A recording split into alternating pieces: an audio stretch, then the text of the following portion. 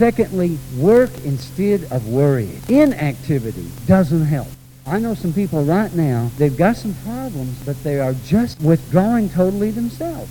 They won't go to church, they won't go to work, they don't have any activities, they don't have any hobbies. They just away in their little room by themselves. And folks, that's not healthy. That's not good. Interaction with people and a job, working some kind of activity is good for us.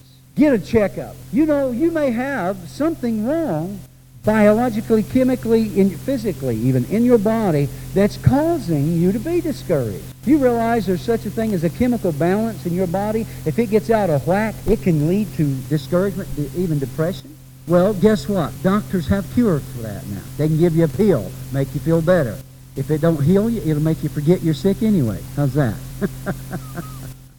No, seriously, I shouldn't be facetious here, because I work in a vocation where I work with a lot of people who battle depression. And if you think you've got depression, well, I can introduce you to some folks that if you've never had depression or never dealt with depression, it isn't a laughing matter, is it? It is definitely not a laughing matter. There is clinical depression that is very, very real, and it's serious.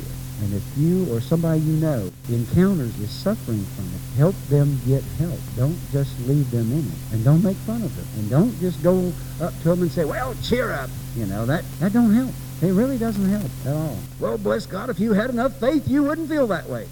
And if the person who was suffering from depression could, they would just take it and put it on you and say, see what you can do with it. And you'd find out it is not an easy thing to get yourself out of. In fact, it's very difficult to get yourself out of it. You need other people to help you overcome it. Okay? So then, how to overcome discouragement? Here's one that's very important. Stop playing the blame game. Stop playing the blame game. It does no good to blame somebody else. And that is a characteristic of depression. And you have to recognize it and say, okay, wait a minute now.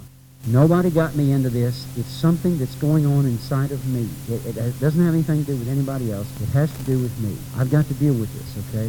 And I've got to get help to deal with it. If you're discouraged, don't blame other people for your discouragement. Don't blame circumstances. Don't blame situations. Remember that triumph is just added to triumph, okay? You will triumph. You will come through it. Amen? You will make it. Keep telling yourself, I am an overcomer. I am not a victim. I am a victor. The minute you allow yourself to begin to develop or adopt or attach to you a victim mentality, you're going to begin to see everything in life as oppressing you, as down on you, as unfair to you, as against you. But if you turn that around and you say, you know what, I'm a child of God, I'm not a victim, I'm a victor, I'm going to overcome. Now, I may be like the three Hebrew children. They threw in the fiery furnace and they said to them, you know, if you don't bow, we're going to throw you in there, man, you're going to burn. They said, listen, we are not going to bow to you. In essence, in my own words, I don't care if you do throw us in there. Our God is able to deliver us, but if he doesn't choose to deliver us, we still ain't going to bow. Now, that was a mindset that no matter how bad it looks, I'm going to triumph one way or the other. Amen? I am going to triumph over this. I'm going to have the victory one way or the other. How to overcome? Give to others. Give to others. As I said before, join a support group.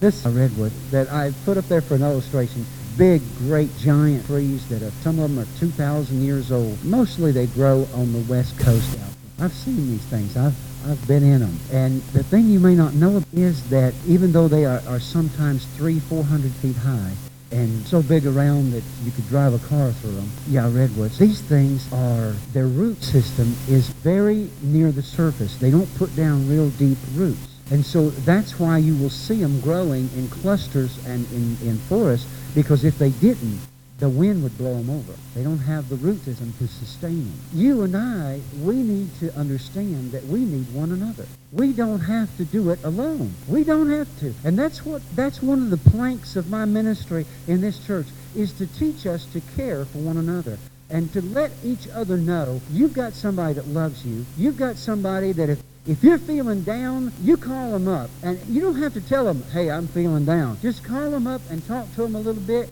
and you'll wind up encouraging one another. If you call them up and they're down, you'll probably wind up encouraging them.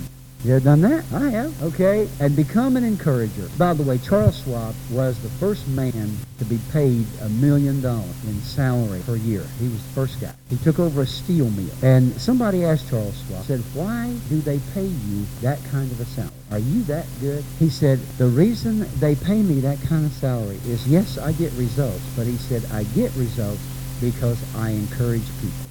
Bottom line. He was an encourager. That's how he realized such tremendous business results, by encouraging people. It will pay you dividends to become an encourager, not only in terms of lifting you up, but lifting others up. Don't we all want to see our brothers and sisters be their best and achieve their utmost for His glory? Then let's be encouraged. That's how we can overcome discouragement.